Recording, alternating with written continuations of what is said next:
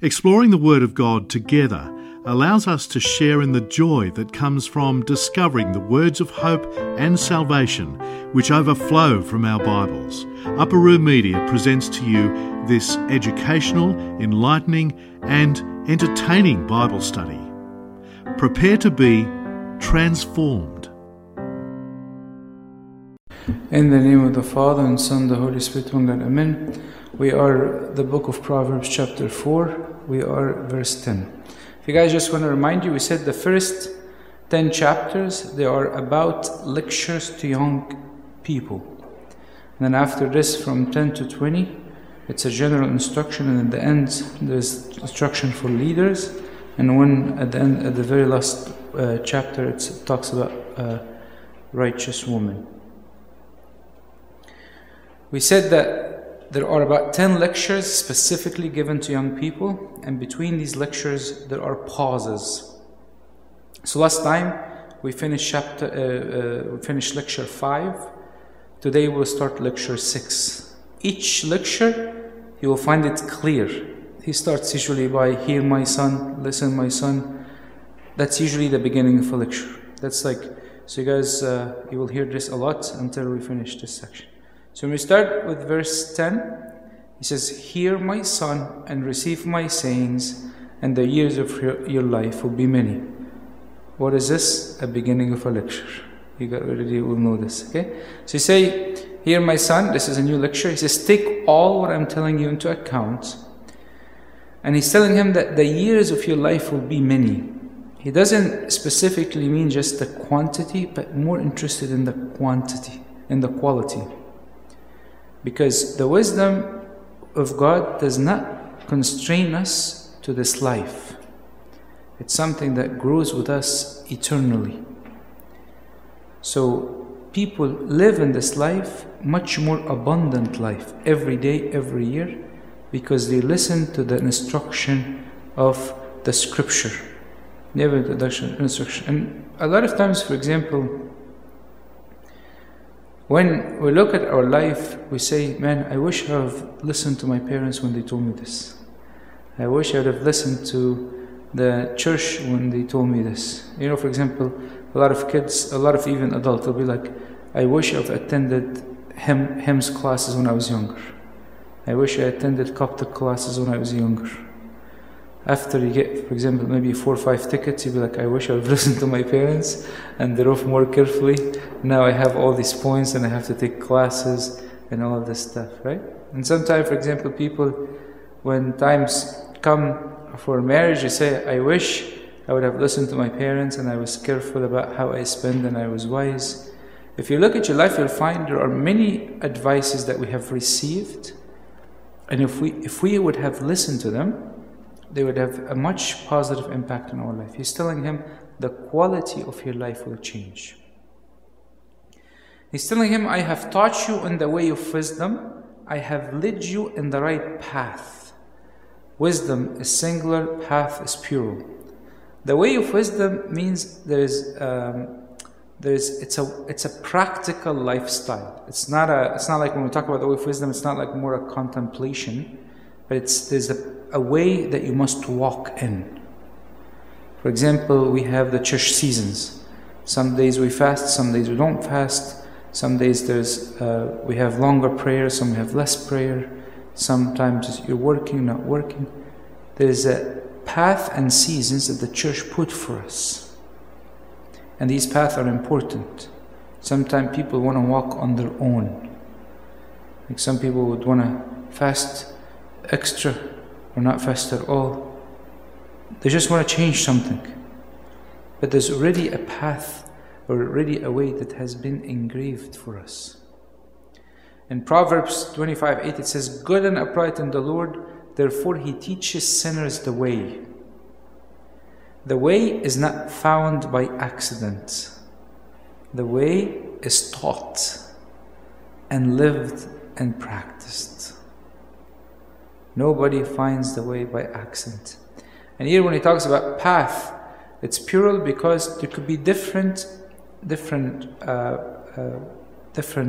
path that different people have taken in their life. Some have decided to live monastic life, some have become married, some became dedicated servants, some become doctors, some become whatever it is, different path. But at the end of the day, they all lead you to the right path. Like actually a while ago, I was very interested in this topic, so I looked at some of the saints from the Coptic Church, from the Eastern Church, and then you will see specific patterns that are extremely similar. You will see all of them practice, for example, detachment from the world. All of them practice self-denial. All of them practice some sort of asceticism, continuous prayer, scripture reading. Some patterns, there's no way you will find a saint without these patterns. It could be different where they are, what language they spoke, what culture they have, but there are, at the end of the day, they're led to a specific wisdom, a specific right path. That's why St. Clement of Alexandria said there's only one way of truth, but different paths from different places join it. Just like rivers flowing into a perennial river, so these are really inspired words. Hear my son and accept my words to have many paths of life. This concept is important because sometimes when we are impressed by somebody, we want to copy even their own personalities. But he's saying there are different paths, but one wisdom. He says, when you walk, your steps will not be hindered, and when you run, you will not stumble. Now he's shifting from the instruction to the son activity. He's telling him, if you walk on that path, you're not going to be hindered. Each decision you make, you'll find yourself making the right decisions along the way. One time, I asked a monk a long time ago a question that we all ask when I was young, high school. I told him, we believe and we have all of this stuff. What about people who don't believe? And he told me something beautiful. He said, if you have a path that is certain to lead you to God, why would you ponder another path? Other path, we're not sure, we don't know.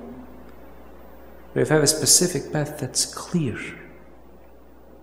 makes a big difference. That's why it's really important to understand that when I am living my life, I am tying my life to a goal. Here he's really focused on the goal, the wisdom, which is the Lord, obviously. That's Einstein had a very famous saying. He says, if you want to live a happy life, tie it to a goal, not to people. And that makes a big difference. And he's telling him, you will not stumble. And you see this in Isaiah 40. He says, even youth shall faint and be weary, and the young men shall utterly fall. But those who wait on the Lord shall renew their strength.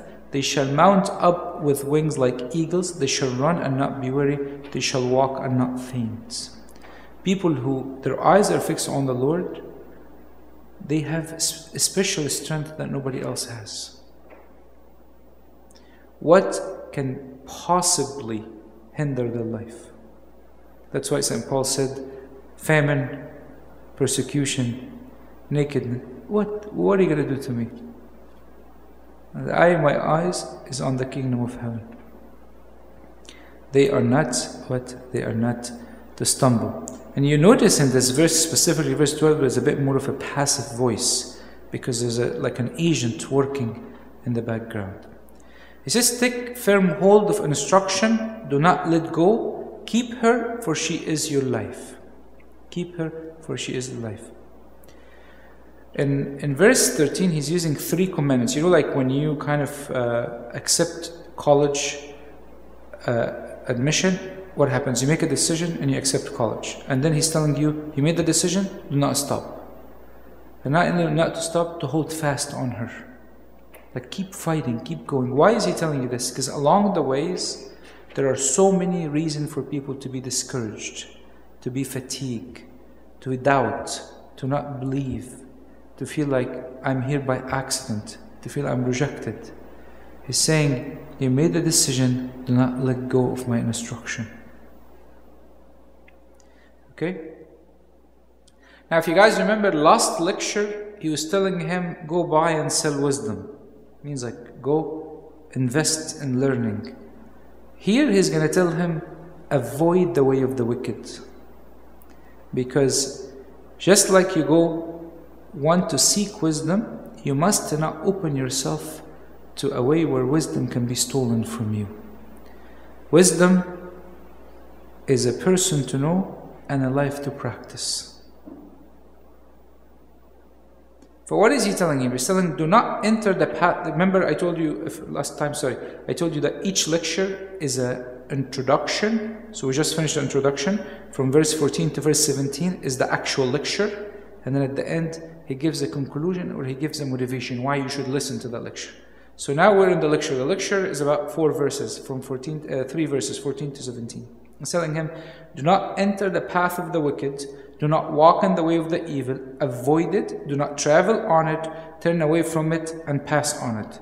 Sounds like my mom talking, right? She says what? Do not talk to this person, do not even come to that place, do not look at it, do not touch it, do not do all this. He really specifically says, do not even reflect on any of the ways of the wicked. A lot of times people say, in their own imagination, be like, I wish I've explored this sin more. I wish I explored this path more. I could have tried this and had fun and then repented. He's telling no. Because you're constantly missing out on growing with God. Constantly missing out on becoming holy. And your desires will never end. He's saying sin has a cost. It's not for free. Even if God forgives me, but when I go to heaven, I realize that I could have grown so much close to God. One of the Western saints, she said this, I thought it was beautiful, I don't know how accurate, but she said, in heaven there exists a special heaven inside the heart of Jesus. And only few can enter. The way of the wicked, she's telling you not to reflect on it. Why? Because people can easily fall onto it. I'll give you some practical examples. Like some people, for example, are it's kind of interesting how they justify, for example, taking painkillers or weed or melatonin for sleeping pills. A lot of things that people feel like it's okay to take, alcohol, things that people know for sure it's harmful to them. But people take it and they say, it makes me feel good, it makes me happy, it puts me to sleep, it does this, it does that. And once you reflect on that path of sin, it becomes a problem. It's interesting, I've seen this a few times, where people, for example, be smoking, for example, marijuana, and be like, I do it because it helps me to function, it helps me to this. And whenever they have a job interview, what they do? They have to stop it for a few weeks so they can pass their drug test. You can't stop it, you can live without it. But people, when they walk in the way of the wicked, they start finding wrong lies and start finding lies and excuses that pushes them to continue the wrong. People, for example, that uses Adderall to stay away during exams or during studies. And some people now, some generation now works by pills. I take a pill to keep me focused, I take a pill to put me to sleep, I take a pill to help me to have muscles, I take a pill. Everything is basically now, and people justify it. Regardless of all the diseases and all the harm that comes with it, it's justified. So she's saying, do not reflect on the way of the sin. People go by a lot of these muscles enhancer, for example. All day long they're looking at how big a guy is, how muscles, how big he is, reflecting on the sin constantly. And what happens? They'll fall into it. It harms them. Same thing for gossiping and making fun of people. The wisdom saying, do not even give it any attention whatsoever. Do not give it any attention whatsoever.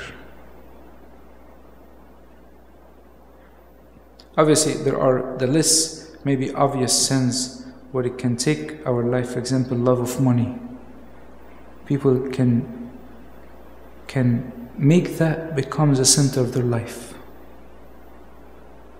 And she's saying, the wisdom says, do not stumble on these ideas. Holding grudges. Many people, their family member will die without them reconciling with them or even trying. It is a problem when we start opening the door for the sin. That's why St. Paul told Timothy in 2 Timothy, he told him what? But you have carefully followed my doctrine, manner of life, purpose, faith, long-suffering, love, perseverance, persecution, affliction, which happened to me. Saying you have seen everything. Telling him, hey, what? Basically, it's a long passage, but telling him, you must continue in the things which you have learned and been assured of knowing from you you have learned them. Why is he telling young adult this? There's a problem with young people. What is the problem with young people? You guys are all young people here. What's the problem? Young people tend to be very healthy. And they tend to feel invincible. And they tend to feel like, the disease will never hit them. Old age is far away from them.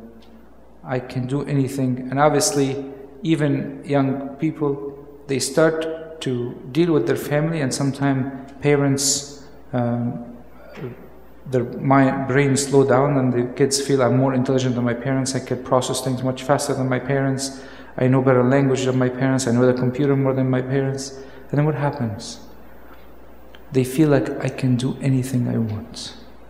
I am capable. And because they excel at certain things, they forget that they don't have the experience in life. And by the way, I don't want you to feel like when I'm talking about instruction, I'm specifically talking about parents, because some parents give very bad advice. We're talking really merely about the wisdom of God that's given to us through the scripture and the church. So here he's really saying, be careful, especially young people. And obviously now in the West, there's a different group that have grown over the years. They call them young adults. Those people who are, for example, from early 20s until mid-30s, a lot of this age group is not married in America and in the West. So this age group actually make a lot of money, but they have a lot of free time. So they feel like I could do anything I want. I can travel, I can spend money, they have all the things they do. So here he's telling them, do not reflect on sin. Stay away from sin. Stay away from the way of the wicked. Why is he telling him stay with the way of the wicked? Look here, verse 16, he's going to explain it. For they do not sleep unless they have done evil, and their sleep is taken away unless they make someone fall. So what's the problem with the way of evil? The way of evil is addictive. You're not going to sleep unless you have done evil. You're not going to sleep, if you walk on the way of the evil, you're not going to sleep unless the evil make you sin. In lust, in drugs, in cursing, in judging, and whatever it is. That's why in Micah says, woe to those who devise iniquity and work out evil on their beds. At morning light they practice it because it's in the power of their hands.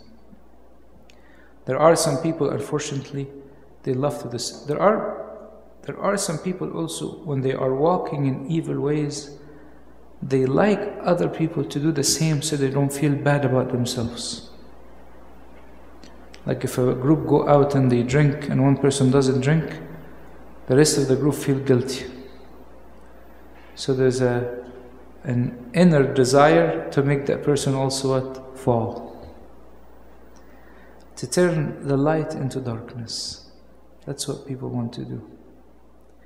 All evil habits tend to be addictive. Phones, media, drinking, anger, stealing, tattoos, even tattoos, some studies showed that it could be addictive.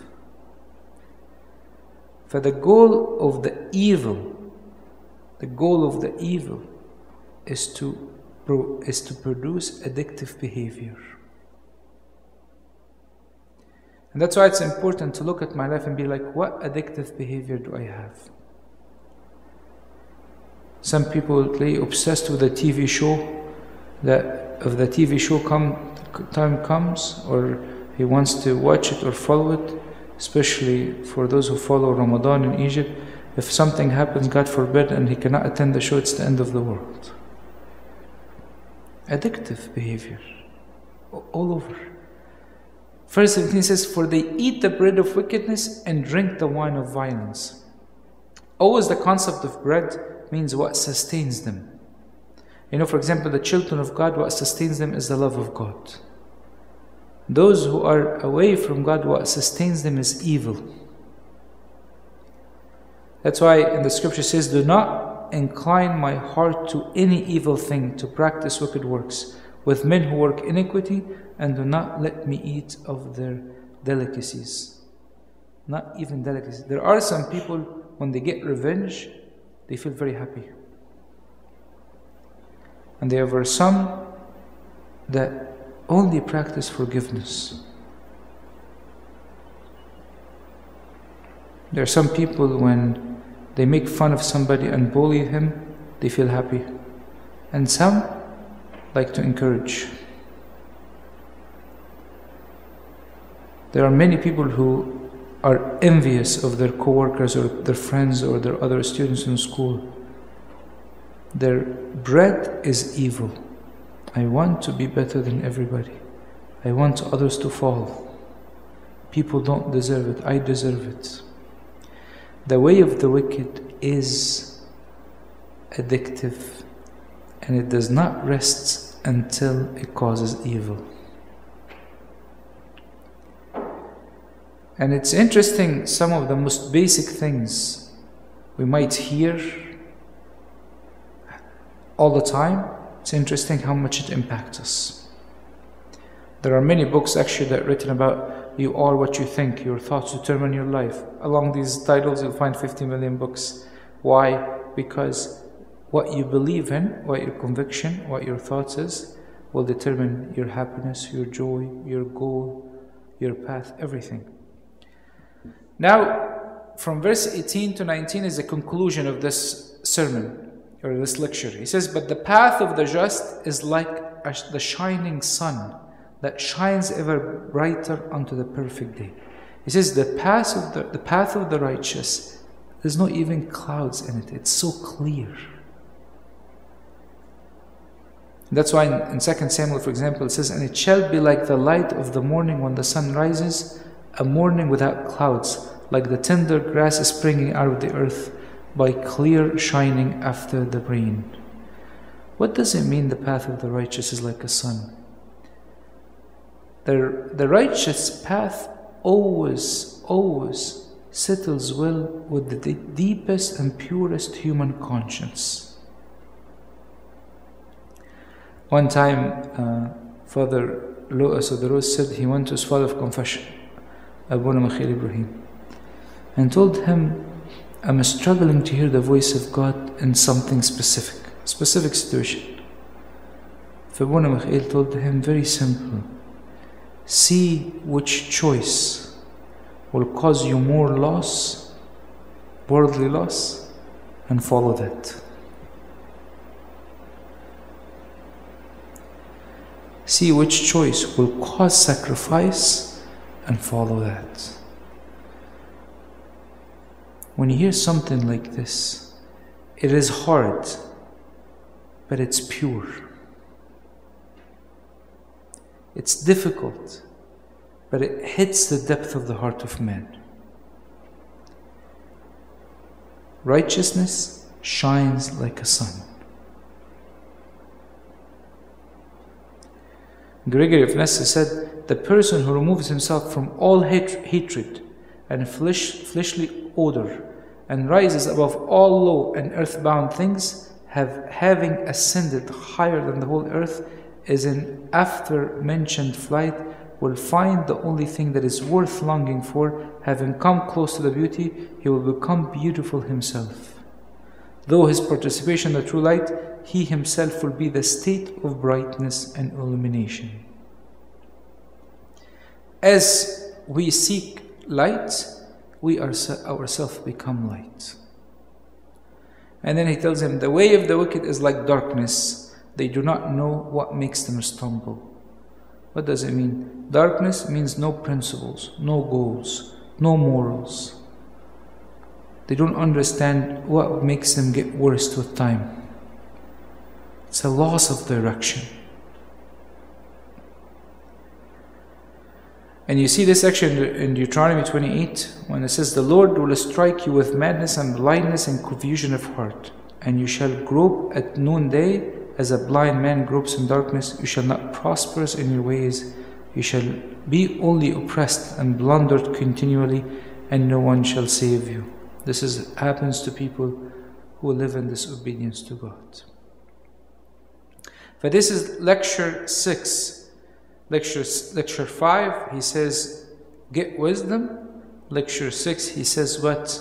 Do not walk in the way of the wicked. Lecture 7, he's going to focus on do not swerve from the right path to the left or to the right. It's like interesting. He says, get wisdom. Second one is avoid the way of the wicked. But then there's another problem that some people might just kind of deviate a little bit, left or right. And he's saying, do not.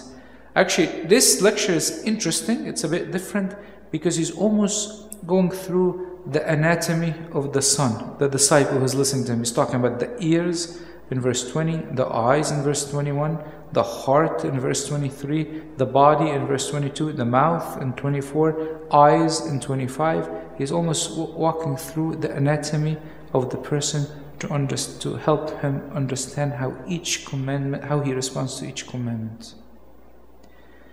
Here, the introduction for this lesson is verse 20 to 21.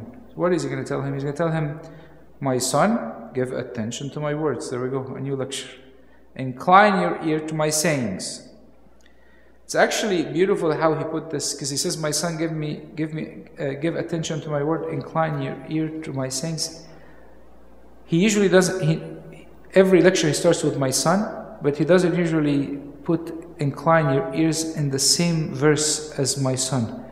So it's almost in a way, he's starting the same way, but brings it in a new way every time. There's like a new way of attracting the son each time. Okay, he's like, incline, give attention to my word. He's telling him, I'm going to present a lesson to you, but in a different way. You know, like almost some people was telling me, His Grace Bishop Suriel was giving them a talk about Habib Girgis. And he was talking about how Habib Girgis was creative in presenting the lessons. Even though it's the same lesson, but people can think about it differently. And he used to give every child a picture with the lesson in the back, and each time he'll do something different so people can enjoy and learn the lesson in a different way.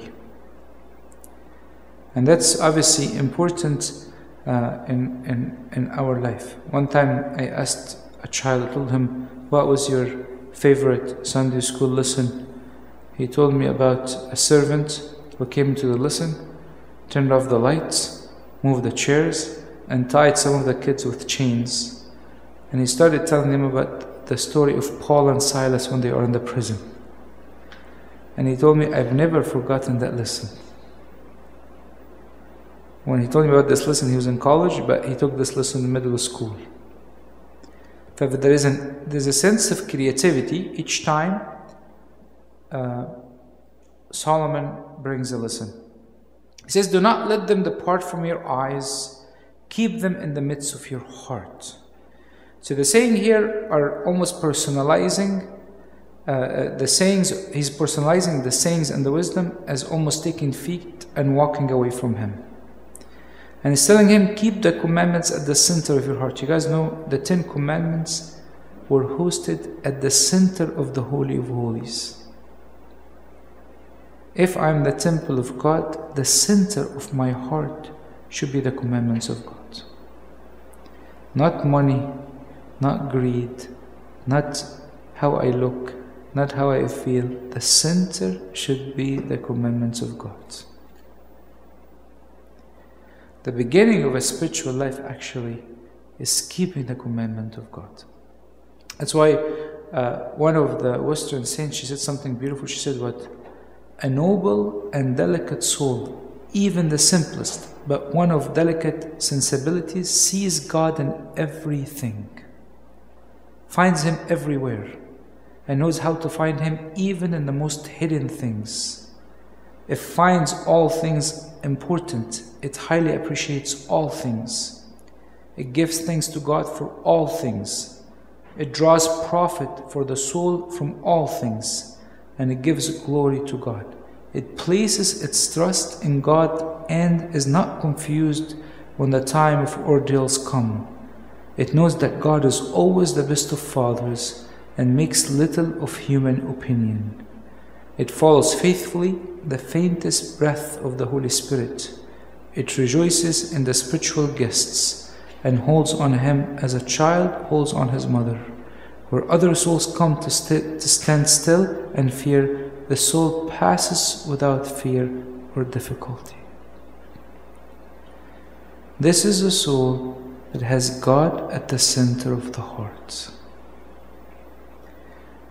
The commandments at the center of the heart. Life flies. I remember maybe 10-15 years ago,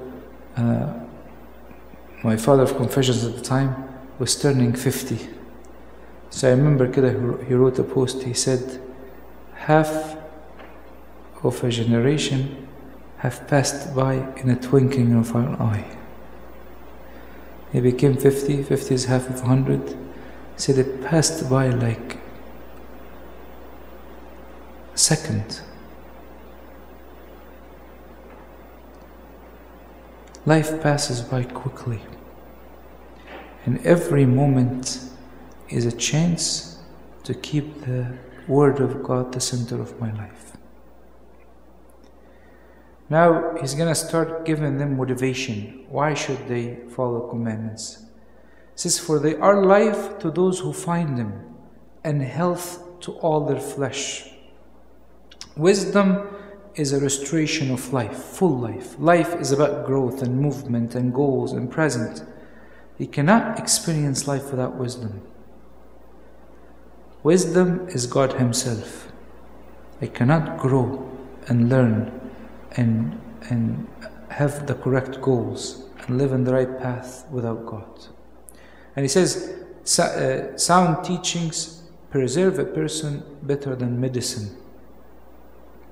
You know, like people, for example, who have diabetes, they'll tell you, I wish when I was younger, when they made us basbousa or chocolate or something, I'll take a small piece instead of like eating half of it, right? There are some things that wisdom, if you learn the correct things, it really is better than the medicine, because it gives you health, it gives you prevention. Instead of people, for example, sinning to the point where they lose part of their self to sin and to recover, sometime it becomes very difficult. Even if they recovered in a spiritual sense, sometimes physically and psychologically it becomes difficult. But He says, wisdom is better than medicine. And that's why in 1 Timothy, St. Paul said, "For bodily exercise profits a little, but godliness is profitable for all things, having promise of the life that is now, is, and that of which to come." And now the verse 23 is really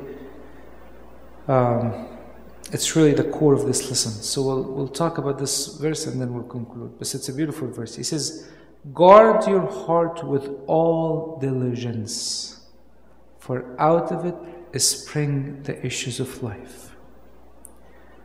Guard your heart with all what? Diligence, for out of it springs the issues of life. When he's talking about guard your life, here he's specifically almost using the analogy of a prison guard guarding the prison. It means I will not let anything come into my heart easily. Let me give you an example. Sometimes, for example, you are in the medical field, and you find people talking, for example, about all these research conferences and all this and all that, and then deep inside, what grows inside of you is a sense of like, oh, I wish I could have that much prestige. I wish I could have that much, I'm known as this specific doctor, or I wish I could have all these different clinics under me, and I become a businessman, and what enters the heart is not the concept of helping and the concept of utilizing my talents, but sometimes what enters in the pride of life. And that happens in every almost area. People can easily get impressed by anything. And that's why commercials are very successful, social media is very successful, because people are very impressionable. That's why St. Basil said, whoever therefore would be truly a follower of God must cut the bonds of attachment to this life, and this is done through complete separation from and forgetfulness of old habits. We must wrestle ourselves from both fleshly ties and worldly society, being transported as it were to another world in our manner of living. This is what St. Basil is saying. There are some things that come out of my heart and some things that enter my heart that I have to guard it. Like, for example, some people cannot guard their heart from sharing people's secrets and vulnerability. Somebody would sit and be like, Abuna, I cannot keep secrets. Why not? Why not? What's so difficult about keeping secrets? Why can't I guard my heart? Because I want people to see that I know, and I'm connected, and people find rest in talking to me. Right?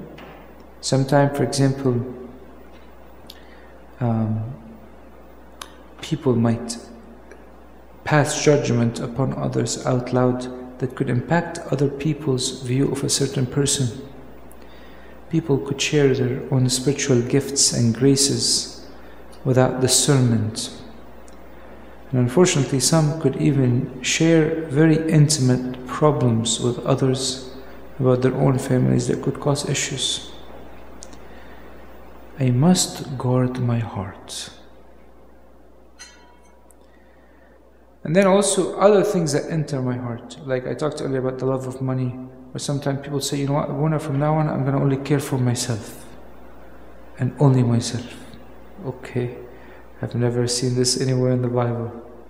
Right? Or I don't need to listen to anyone from now on. Or I let, like, for example, any comparison or envy or hardening of the heart enter. I have to guard my heart. Look here, he says what? He says, out of it springs the issues of life. What does he mean by this? I've told you this before. God looks at the desire of the heart.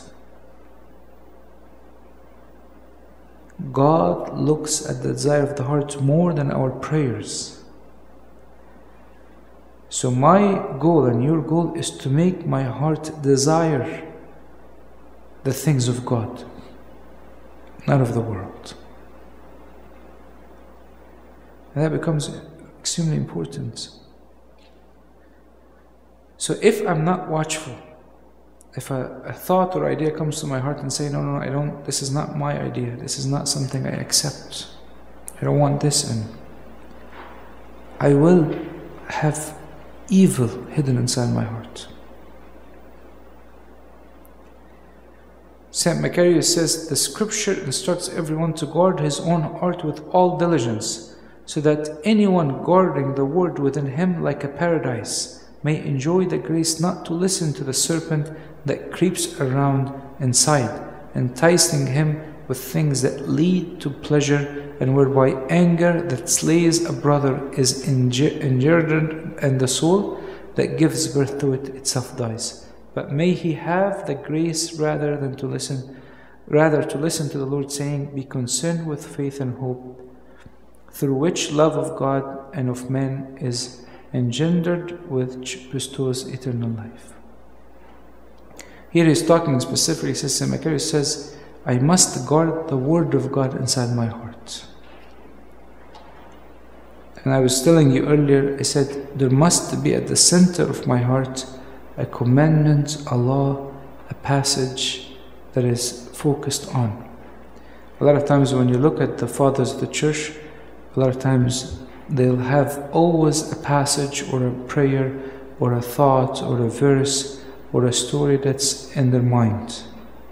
Like some people were saying, for example, Father Bishoy Kamel, he spent 40 years on the book of Exodus. Every time they ask him to talk about any topic, he will bring it from the book of Exodus. Because he really lived it so much and read it multiple times. One time, Abuna Bishoy went to give a retreat to the servants. He told them, we'll study the letter of Philippians. He told them, read it before you come. So they read it before they came. He asked them, did you read it? They said, yes. He told them, okay, very good. Now we need to read it 3 more times before we sit into the Bible study. There's a difference between reading and difference between encountering God when we are reading His Word. It will not be the center of my heart unless I encounter Him. And glory be to God forever and ever. Amen.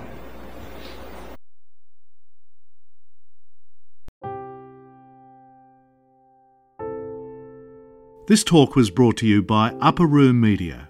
We hope that this talk has, through the grace of God, touched your heart, and we pray that it will not only inform you, but will also transform you and your life with Christ.